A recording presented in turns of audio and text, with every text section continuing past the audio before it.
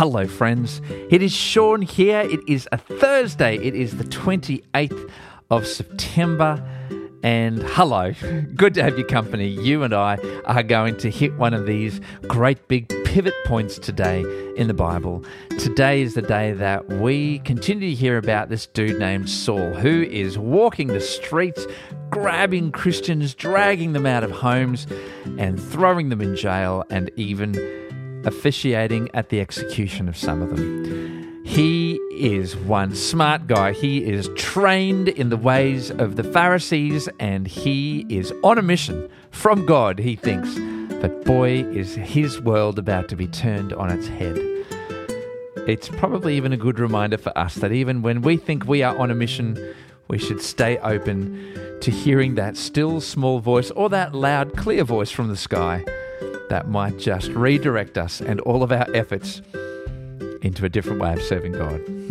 Scary stuff. Anyway, this is not our story today. This is Saul's story. So join me as we read this story together, as told in Acts chapter 9.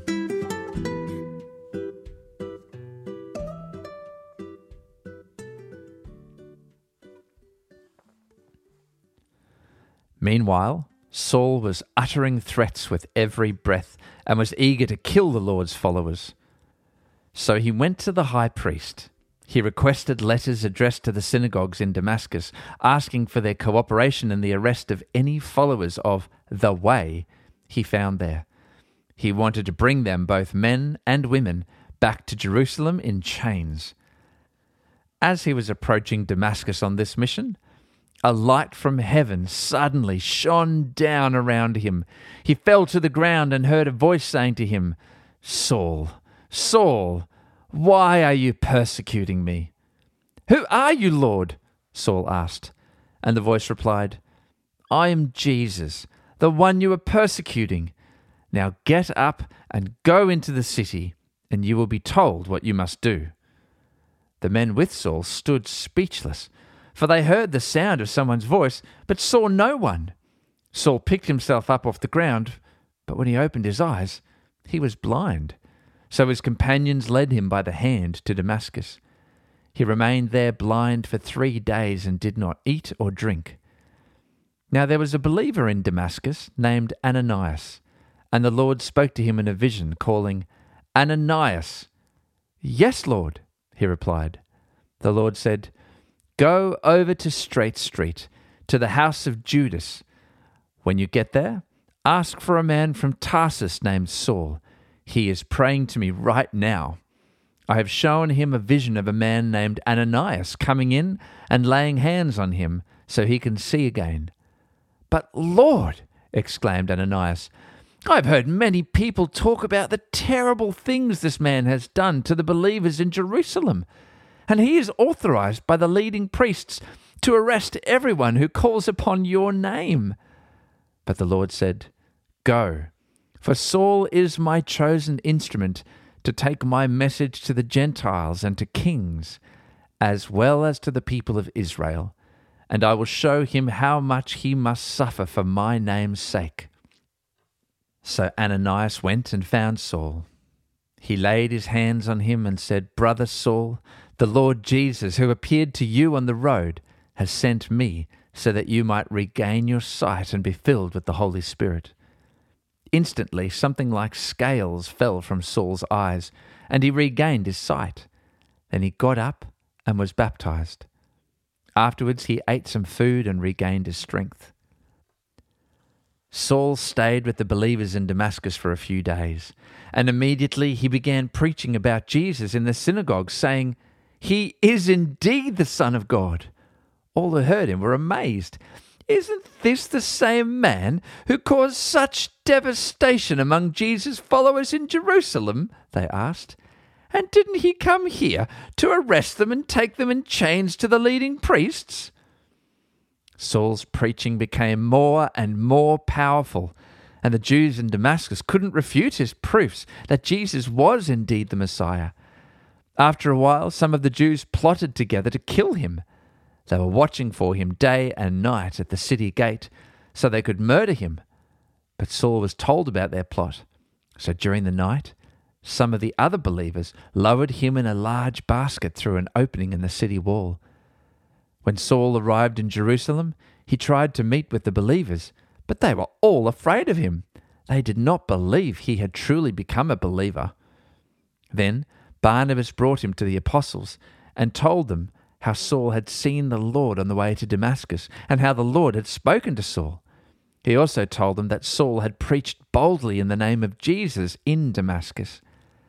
So Saul stayed with the apostles and went all around Jerusalem with them, preaching boldly in the name of the Lord. He debated with some Greek-speaking Jews, but they tried to murder him. When the believers heard about this, they took him down to Caesarea and sent him away to Tarsus, his hometown. The church then had peace throughout Judea, Galilee, and Samaria, and it became stronger as the believers lived in the fear of the Lord. And with the encouragement of the Holy Spirit, it also grew in numbers. Meanwhile, Peter travelled from place to place, and he came down to visit the believers in the town of Lydda. There he met a man named Aeneas, who had been paralyzed and bedridden for 8 years. Peter said to him, "Aeneas, Jesus Christ heals you. Get up and roll up your sleeping mat." And he was healed instantly. Then the whole population of Lydda and Sharon saw Aeneas walking around, and they turned to the Lord. There was a believer in Joppa named Tabitha, which in Greek is Dorcas. She was always doing kind things for others and helping the poor. About this time she became ill and died. Her body was washed for burial and laid in an upstairs room, but the believers had heard that Peter was nearby at Lydda. So they sent 2 men to beg him, "Please, come as soon as possible." So Peter returned with them, and as soon as he arrived, they took him to the upstairs room. The room was filled with widows who were weeping and showing him the coats and other clothes Dorcas had made for them. But Peter asked them all to leave the room. Then he knelt and prayed. Turning to the body, he said, "Get up, Tabitha." And she opened her eyes. When she saw Peter, she sat up. He gave her his hand and helped her up. Then he called in the widows and all the believers, and he presented her to them alive. The news spread through the whole town, and many believed in the Lord. And Peter stayed a long time in Joppa, living with Simon, a tanner of hides.